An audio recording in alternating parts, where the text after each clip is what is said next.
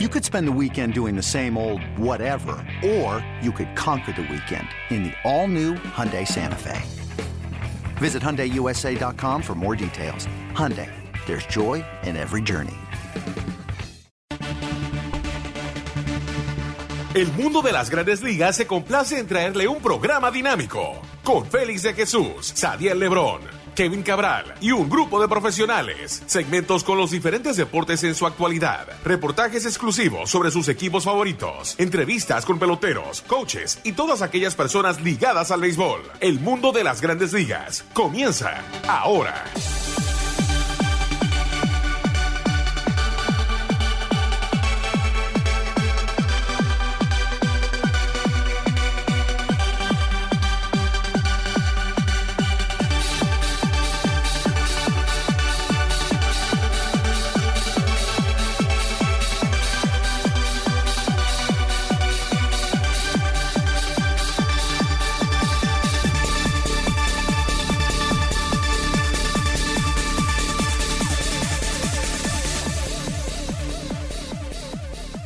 Bienvenidos a otra emisión de su programa El Mundo de las Grandes Ligas por su portal sm.com y lasmayores.com.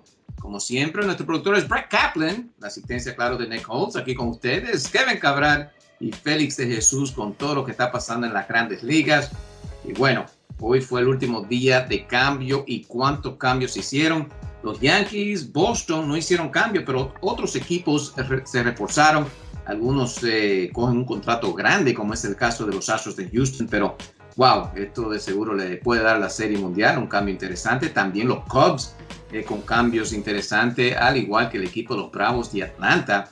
Mientras tanto, Mark Stroman fue movido de los Blue Jays al equipo de los Mets hace unos días. Sin más preámbulos, vamos a dar la bienvenida a Kevin Cabral. ¿Qué tal, Kevin? Muy buenas, Félix. Mi saludo cordial para ti, para todos los amigos oyentes del mundo de las grandes ligas en este día siempre importante, el día de la fecha límite de cambios. Mirando, Kevin, y creo porque es el nombre más grande que se mueve en el día de hoy, o por lo menos de más dinero, todavía se le va a deber 53 millones a Zach Greinke. Greinke pasa al equipo de los Astros de Houston, ahora con Garrett Cole, al igual que Justin Verlander. Tal vez tres de los mejores lanzadores en las grandes ligas pasan a los Astros de Houston, que están en competencia con los Mellizos, Oakland, el equipo de los Yankees, Boston, Tampa Bay. Pero un gran movimiento hoy por el equipo de los Astros. Definitivamente, el béisbol es un deporte impredecible, pero yo creo que es justo decir que esto definitivamente convierte a los Astros en el equipo favorito para llegar a la Serie Mundial por la Liga Americana, al juntar a Justin Verlander, Garrett Cole y Zach Greinke en la misma rotación. Imagínate qué clase de trío para una serie corta. Estamos hablando de dos potenciales miembros del Salón de la Fama en el futuro, como Verlander y Greinke, y un lanzador joven como Cole que va haciendo méritos para eso también. Y yo te puedo decir que hay que dar el crédito a la organización de los Astros porque, como dijo su gerente Jeff Luhnow, ellos están posicionados para ganar múltiples campeonatos con el núcleo ofensivo que tienen. Están tratando de aprovechar aquí el último año de contrato de Garrett Cole, que está en una tremenda temporada. Y bueno, se dieron un material joven al equipo de Arizona, logrando mantener su principal prospecto de picheo en la organización, que es Forrest Whitley, desprendiéndose de los otros dos prospectos más importantes en J.B. Bukauskas y Corbin Martin. Y entonces, como el equipo de Arizona incluyó $24 millones en la negociación, los Astros tendrán que pagarle a Greinke 53 millones para tenerlo este año, 2020, el resto de esta temporada, mejor dicho, 2020 y 2021. Creo que es un muy buen negocio para los Astros. Es cierto que Greinke tiene 35 años, pero es un lanzador de tanta habilidad que ha demostrado que la merma de velocidad por los años que tiene no lo ha afectado. Él ha seguido siendo un lanzador sumamente efectivo y me parece que podría ser una pieza importante, no solo este año para los Astros, sino en los dos próximos. Y hay que entender que eso es parte importante de este cambio. O sea, el equipo de Houston consigue a Greinke para tratar de ganar este año, pero también un abridor de ese nivel que estará con ellos 2 temporadas más sin tener que pagar todo ese salario de Greinke. Así que independientemente de esos 4 jugadores, los 2 lanzadores que mencioné, Bukauskas y Martin, el primera base Seth Beer y el jugador joven José Rojas, me parece que este es un muy buen movimiento de parte de los Astros. Y de nuevo, tomando en cuenta que los Yankees no hicieron ningún movimiento de importancia, tampoco el equipo de los Medias Rojas de Boston, obviamente esto convierte a los Astros en los favoritos para llegar a la Serie Mundial por la Liga Americana y tratar de ganarla como lo hicieron en el 2017. No, bastante interesante ese cambio. Se quedaron afuera del negocio por momento Brian Cashman, al igual que Dombrowski. Si tocamos aquí, Kevin, el equipo de los Yankees está buscando picheo. Había unos rumores que querían 4 prospectos del equipo de los Diamondbacks por los servicios de Ray, pero Ray no está en la clase de Greinke. Aquí me parece que definitivamente los Astros fueron, diría yo, el bizcocho ideal de ganarse todo en tener a Greinke ahora para una postemporada que seguro se van a medir con los Yankees y el mismo equipo de Boston. O sea, esto no solamente, como tú mencionas, asegura la Serie Mundial posiblemente este año, y claro, hay que demostrarlo en el terreno, pero definitivamente en lo que es el name catching, los nombres grandes en picheo ahora mismo lo tiene el equipo de los Astros, y se quedó fuera el equipo de los Yankees y no puede comentar un poquito sobre Cashman y si le falló al equipo de los Yankees en no tal vez dar un prospecto como Clint Frazier. Mira, lo interesante de el movimiento para Houston también es que combinar esos 3 abridores con una de las mejores ofensivas del negocio, un equipo con un grupo de bateadores de calidad que no se poncha, que tiene poder de extra base. La realidad es que se ven muy bien, y hay que recordar que los Astros también consiguieron a Aaron Sánchez desde Toronto, que es un lanzador que tiene un liderato de promedio de carreras limpias en su haber, ciertamente teniendo una pobre temporada, ha tenido muchos problemas de lesiones los 2 últimos años, pero es un proyecto también para el resto de esta temporada y sobre todo para el 2020. Y en el caso de Houston, yo creo que es importante decir que el departamento de analítica de este equipo ha demostrado gran habilidad para rescatar carreras de lanzadores que quizás están en un mal momento, o mejorar carreras de un lanzador como por ejemplo Justin Verlander cuando llegó a los Astros, la clase de béisbol que ha tirado ahí, lo que ha hecho Wade Miley este año. Podríamos ver algo similar con un pitcher como Sánchez. Con relación a los Yankees, mira, una de las cosas que se ha comentado, y damos el crédito a ese destacado periodista del New York Times, Bob Klapisch, quien indica que hubo conversaciones entre Mets y Yankees y que parece el equipo de los Mets estaba dispuesto a ceder a Marcus Stroman, pero estaban solicitando a Esteban Florial y a David García, y los Yankees dijeron que no a ese movimiento. O sea, creo que aquí Cashman, él ha dicho que hizo todo el esfuerzo por mejorar el equipo, pero entendieron que los precios que iban a tener que pagar en términos de material joven eran muy altos y decidieron mantenerse como están. Se está jugando una carta aquí el equipo de los Yankees, porque la verdad es que no me parece que ese picheo abridor ahora mismo es ni remotamente el ideal. Parece que también hubo conversaciones con el equipo de Arizona para tratar de adquirir a Robbie Ray. Estaban dispuestos a ceder a Clint Frazier y a un prospecto más, pero parece que los Diamondbacks querían más por Ray que Frazier y otro prospecto, y por eso se cayó el cambio. Entonces hay momentos donde un gerente toma esas decisiones, Félix. Bueno, yo estoy dispuesto a llegar hasta este punto para conseguir ese pitcher que necesito. Estoy seguro que hay muchos fanáticos que no van a estar de acuerdo con eso, porque entienden que hay que aprovechar las oportunidades y tratar de ganar ahora. Los Yankees hace 10 años que no ganan, pero esa fue la decisión que tomó Cashman. Y en el caso de Boston, mira, yo creo que con los Medias Rojas lo que habría que ver aquí es si el presidente de operaciones de béisbol del equipo, Dayton Dombrowski, entendió que él estaba en posición de mantenerse como está, o el precio que iba a tener que pagar por ayuda en el bullpen, que era lo que necesitaba principalmente, era muy caro, muy alto, o sencillamente entendió que no valía la pena ceder material joven visto el desempeño inconsistente del equipo. Eso no sabremos el motivo, pero lo cierto es que el hecho de pasar la fecha límite de cambios, ver a Boston no fortalecer su bullpen, no hay duda que lo pone en una situación complicada. A propósito, los Astros también agregaron una pieza para su bullpen en el cambio donde consiguieron a Aaron Sánchez desde Toronto, adquiriendo los servicios de Joe Biagini. O sea que definitivamente los Astros de Houston, claros ganadores en este periodo de cambios.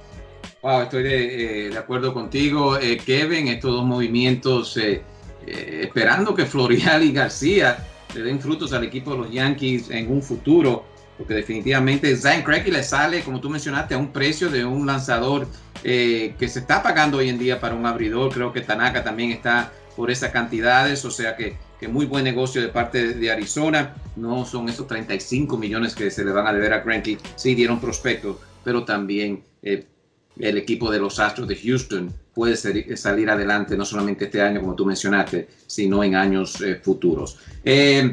Los Bravos de Atlanta también se reforzaron, Kevin, bastante medio relevo que recibieron, Green de los Tigres de Detroit, y este equipo también se prepara para lo que es ir lejos en octubre.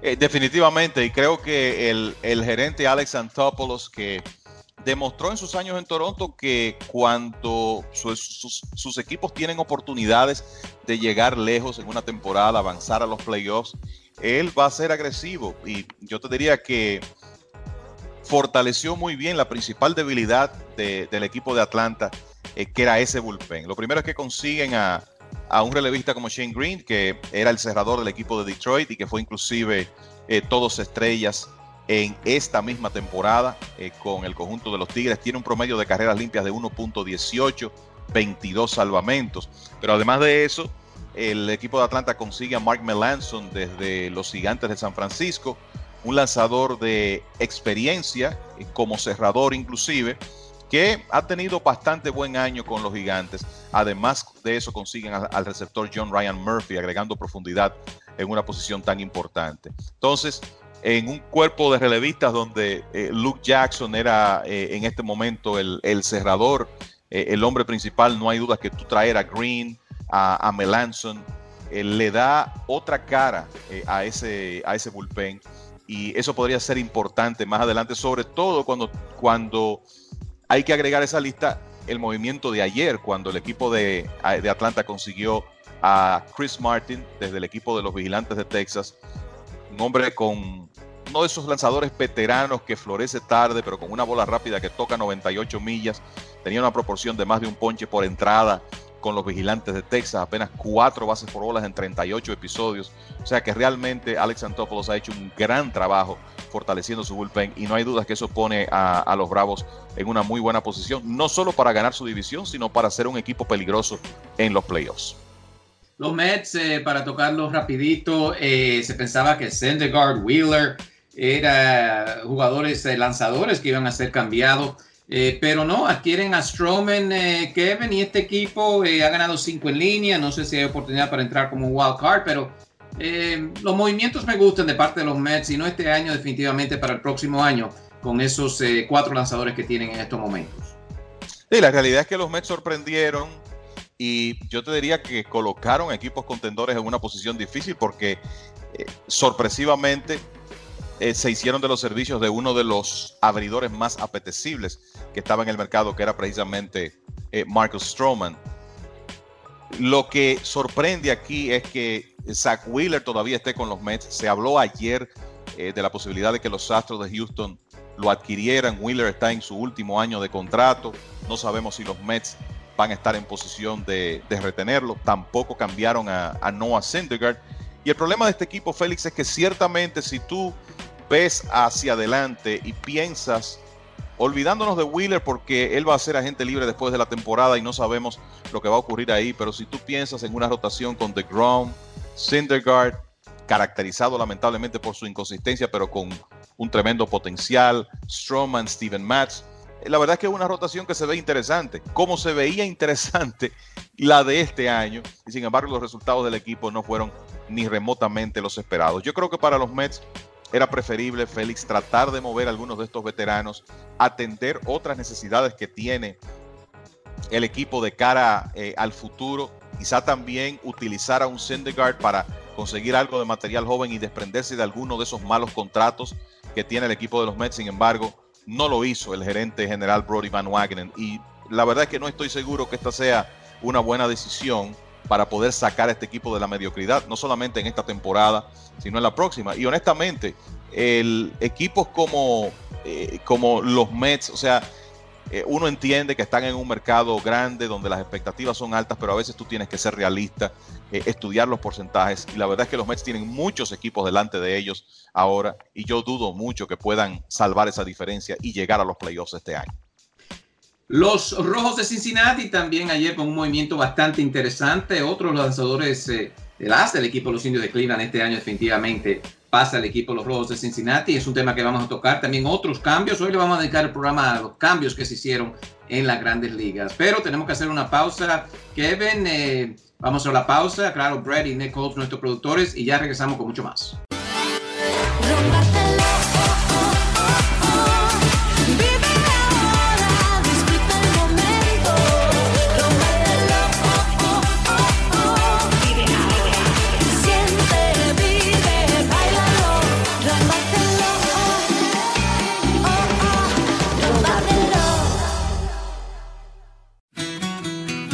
Cañabe Restaurante, localizado en el 4716 de Broadway, a 2 esquinas de Diamond Street, en el Alto Manhattan.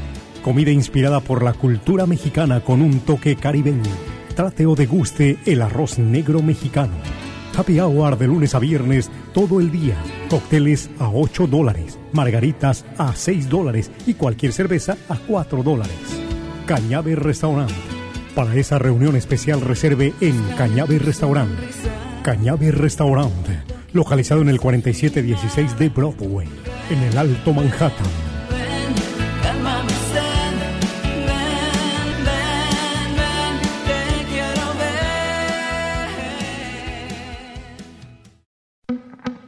La oficina de abogados Bachu y Asociados, localizado en el 8746 Van Wyck Expressway, Kew Garden, Queens, New York. Bachu y Asociados, 718-297-6400, 718-297-6400. Comuníquese con David Bachu y recibe el apoyo legal que usted necesita. En Bachu y Asociados le pueden ayudar si usted resultó lesionado en casos de accidentes automovilísticos o de trabajo. Bachu y Asociados, bienes raíces, foreclosures, casos de inmigración y mucho más. Si no cuenta con presupuesto económico, no se preocupe. En Bachu y Asociados tomamos en cuenta su situación. Bachu y Asociados, con servicio a domicilio, y si es necesario, le buscan y le llevan hasta su casa. Bachu y Asociados, 718-297-6400, 718-297-6400. Bachu y Asociados.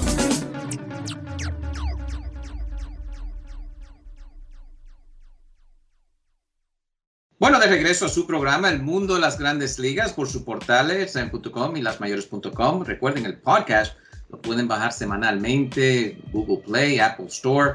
Ahí busquen El Mundo de las Grandes Ligas con todas las noticias de la semana en las Grandes Ligas. Nuestro productor es Brett Kaplan, Nick Holtz, aquí con ustedes, Kevin Cabral y Félix de Jesús con todo lo que está pasando en el béisbol. Y wow, un día de movimientos, hoy 31 de julio.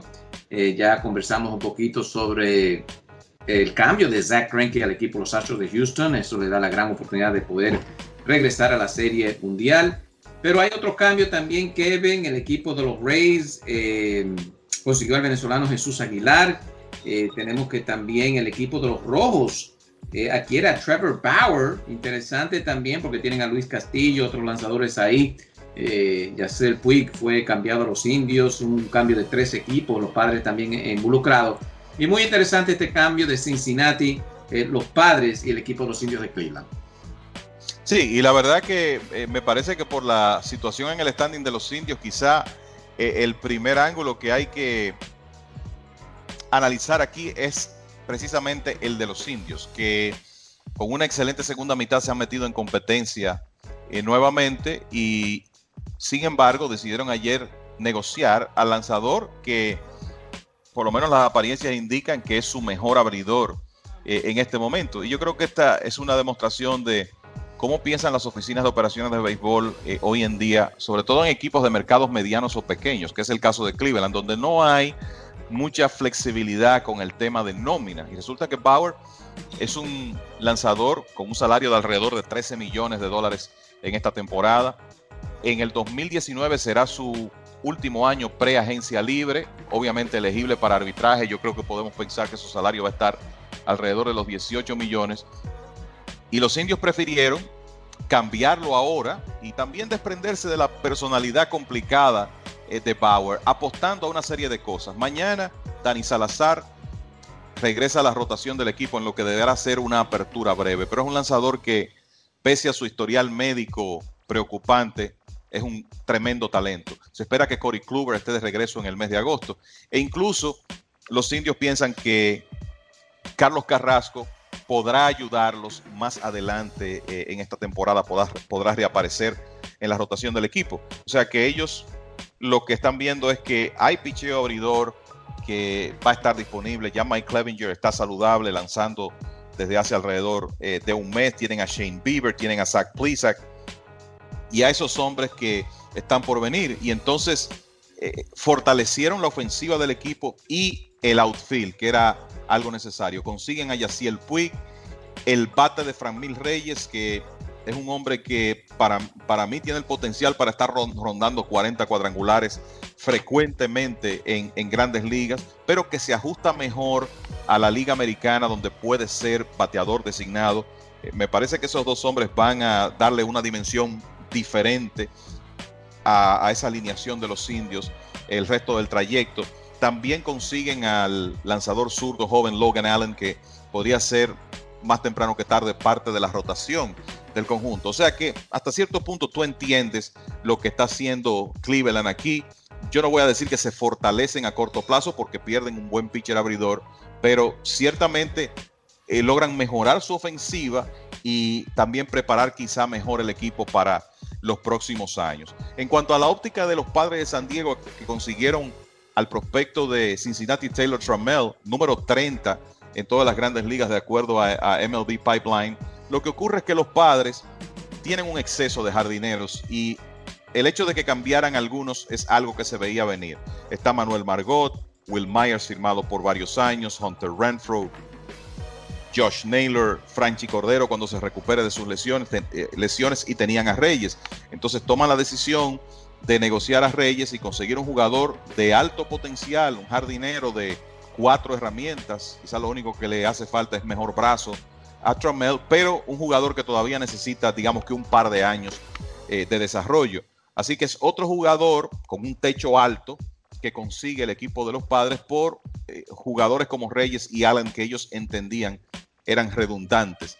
Lo de Cincinnati, Félix, mira, no lo entiendo mucho. La verdad es que pensé en un momento que iban a adquirir a Bauer para negociarlo por varios prospectos. Sin embargo, deciden mantenerlo en el equipo y entonces ya esto es un tema de pensar en el 2019 y lo interesante que se vería una rotación de los Rojos con Luis Castillo, Sonny Gray y Bauer encabezándola.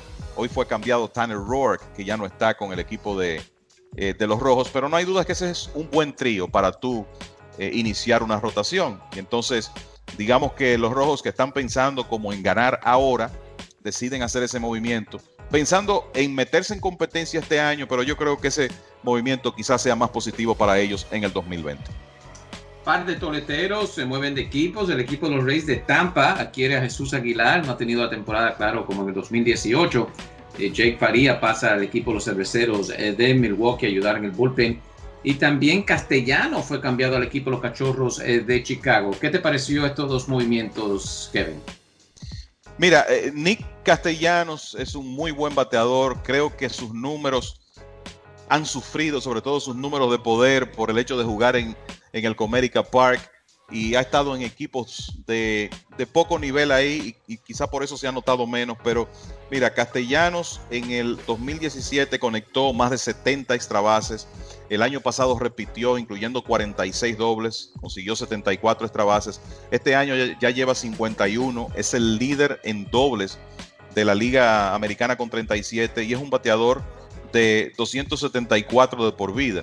A mí me parece que una vez él se ajuste a la nueva liga, a la Liga Nacional, donde nunca ha jugado, sus números ofensivos podrían mejorar significativamente jugando la mitad de sus partidos en el Wrigley Field. Lo que va a ser interesante es ver cómo él es incorporado a la alineación de los Cachorros porque Castellanos es un jugador con lagunas defensivas y los Cubs tienen a Kyle Schwarber, Albert Almora, Jason Hayward, tienen a Chris Bryant que originalmente juega en los Jardines, o sea que ellos tienen otras opciones, está Ian Happ con el equipo otra vez, pero no hay dudas que Castellanos, ese es un bate que si tú lo adquieres es para darle oportunidad de juego y creo que lo vamos a ver viendo acción frecuentemente en las esquinas del outfield del equipo de los Cachorros. En cuanto a Jesús Aguilar, bueno, tú sabes que los Rays de Tampa Bay por su situación tienen que, como decimos, comprar barato. Y Aguilar estaba en una temporada por debajo, con un promedio de 2.25 y apenas 8 cuadrangulares. Pero hay que recordar que en el 2018 estuvo en el Juego de Estrellas, pegó 35 cuadrangulares y remolcó 108 carreras como el inicialista titular del equipo de Milwaukee. Así las cosas, puede que los Rays hayan visto algún problema en la mecánica de Aguilar, entiendan que pueden solucionarlo y entonces lo adquieren a cambio del lanzador Jake Faría, que en realidad era redundante en el equipo de los Rays, que tiene mucha profundidad en su cuerpo de lanzadores, mientras que Aguilar es un bate de respeto que ellos pueden incorporar al medio de su alineación, y si el cambio de escenario les sirve de manera positiva a Aguilar, pues no hay duda que eso podría ser muy interesante para ese line-up de los Rays. Los Giants no cambian a Madison Bumgarner, en sí adquieren a Scooter Gennett de los Rojos de Cincinnati. Eso lo puede ayudar a un equipo que busca el wild card. Pero el equipo de los Nacionales también ayudan a su bullpen, adquieren al cubano Roenis Elias, también a Hunter Strickland, otro jugador también que adquieren para ayudar a ese bullpen. El equipo de los Nacionales es Daniel Hudson, proveniente del equipo de los Azulejos de Toronto. Y claro, se ayudaron los Nacionales también. Pero Kevin, para resumir aquí, ¿cuáles fueron los equipos que tú piensas definitivamente les fue muy bien aquí en este último día de cambios y no como en años anteriores, sino ya este es el último día de hacer cambios para las grandes ligas? ¿Y quién fueron los que entonces quedaron definitivamente fuera del negocio en el día de hoy? A la cabeza de la lista entre los ganadores definitivamente los Astros de Houston, con la adquisición principalmente de Zach Greinke, pero también consiguiendo desde Toronto a Aaron Sánchez y a Joe Biagini. Los Bravos de Atlanta consiguiendo a Shane Green y un par de relevistas más. Creo que eso fue un paso importante para ellos. Los mismos Nacionales en realidad no consiguen el relevista dominante que ellos necesitaban, un brazo más ahí para juntarlo con Sean Doolittle, pero por lo menos consiguen algo de profundidad aquí con el cubano Roenis Elias, que este año por primera vez está lanzando como relevista a tiempo completo y era el líder de salvamentos del equipo de Seattle, y consiguiendo también a Hunter Strickland, que aunque ha perdido gran parte de la temporada, es un brazo de poder para ese bullpen. Minnesota también hace una adquisición importante para su bullpen con el relevista Sam Dyson del equipo de los Gigantes. Y yo te diría que, mira, lo de Cleveland fue un movimiento donde ciertamente tuvieron que dar bastante en Trevor Bauer, pero de nuevo fortalecieron su ofensiva de manera notable y le dieron más balance a ese grupo, consiguiendo a Puig y a Franmil Reyes. Perdedores, mira, yo creo que hay que hablar de Yankees, Boston y Dodgers. Esa es la realidad. Equipos contendores que no lograron hacer un movimiento de importancia. El equipo de los Dodgers para mí es favorito para llegar a la Serie Mundial por la Liga Nacional, pero tienen un problema en su bullpen que, según todos los reportes, trataron de atender, pero el precio para conseguir a Felipe Vázquez desde el equipo de los Piratas, que era un objetivo de ellos, era demasiado alto. No quisieron ceder al prospecto infielder Gavin Lux y por eso no consiguen esa relevista. Hablamos de los Yankees también, no lograron fortalecer su rotación de abridores y el equipo de Boston básicamente no hizo nada. O sea que veo a esos tres conjuntos como perdedores, y quizá agregar en el grupo de los ganadores a los Cachorros, consiguiendo un bate tan interesante como Nicolás Castellanos para esa alineación. Pienso que eso fue un movimiento importante también. Bueno, vamos a ver si los equipos que hicieron los movimientos le va muy bien. Cachorros, Astros de Houston ahora son los favoritos para estar en el juego, en la Serie Mundial. Mientras tanto, a ver si los Yankees Boston pueden llegar, al igual que Tampa, a lo que es el mes de octubre. Los Yankees van a llegar, a ver si pueden llegar lejos. ¿Algunos comentarios finales, Kevin? Bueno, decir que los Diamondbacks de Arizona cambiaron a Zack Greinke, se desprendieron de ese contrato que era su objetivo número 1 y ya Greinke le cuesta $24 millones que se pueden repartir entre las próximas 3 temporadas. Creo que ese era el objetivo del gerente Mike Hazen, pudo conseguirlo y el movimiento que hizo para sustituir a Greinke en su rotación fue adquirir a Mike Leake desde el equipo de los Marineros de Seattle. Así que agreguemos ese nombre. Los Diamondbacks se quedaron con Robbie Ray, que estuvo en el mercado, finalmente no lo negociaron. Tienen ahora a Leake y a otros brazos ahí como Merrill Kelly, Taylor Clark y otros más. O sea que ese es otro de los movimientos de última hora que no comentamos. Los Dodgers consiguieron los servicios del infielder Jet Yorko, que llega desde los Cardenales de San Luis, y también el relevista zurdo Adam Kolarek, que hasta ayer perteneció al equipo de los Rays de Tampa Bay, mientras que los Phillies adquirieron hoy al veterano lanzador derecho Dan Straley.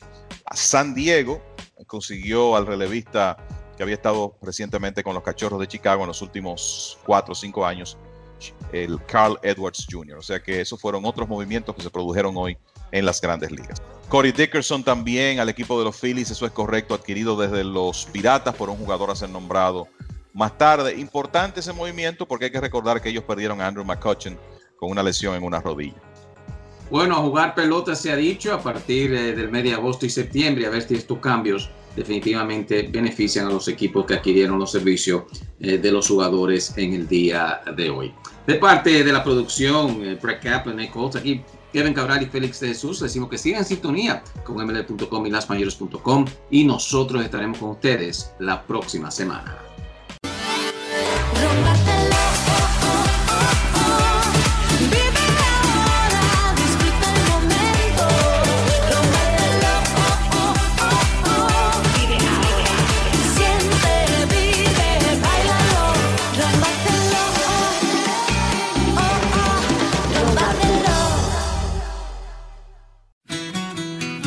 Cañabe Restaurante, localizado en el 4716 de Broadway, a 2 esquinas de Dyckman Street, en el Alto Manhattan. Comida inspirada por la cultura mexicana con un toque caribeño. Trate o deguste el arroz negro mexicano. Happy hour de lunes a viernes todo el día. Cócteles a $8, margaritas a $6 y cualquier cerveza a $4. Cañabe Restaurante.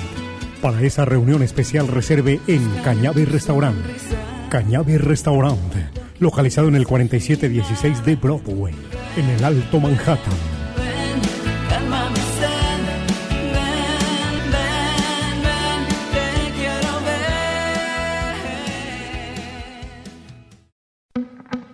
La oficina de abogados Bachu y Asociados, localizado en el 8746 Van Wyck Expressway, Kew Garden, Queens, New York. Bachu y Asociados, 718-297-6400, 718-297-6400. Comuníquese con David Bachu y recibe el apoyo legal que usted necesita. En Bachu y Asociados le pueden ayudar si usted resultó lesionado en casos de accidentes automovilísticos o de trabajo. Bachu y Asociados, bienes raíces, foreclosures, casos de inmigración y mucho más. Si no cuenta con presupuesto económico, no se preocupe. En Bachu y Asociados tomamos en cuenta su situación. Bachu y Asociados, con servicio a domicilio y si es necesario, le buscan y le llevan hasta su casa. Bachu y Asociados, 718-297-6400, 718-297-6400. Bachu y Asociados.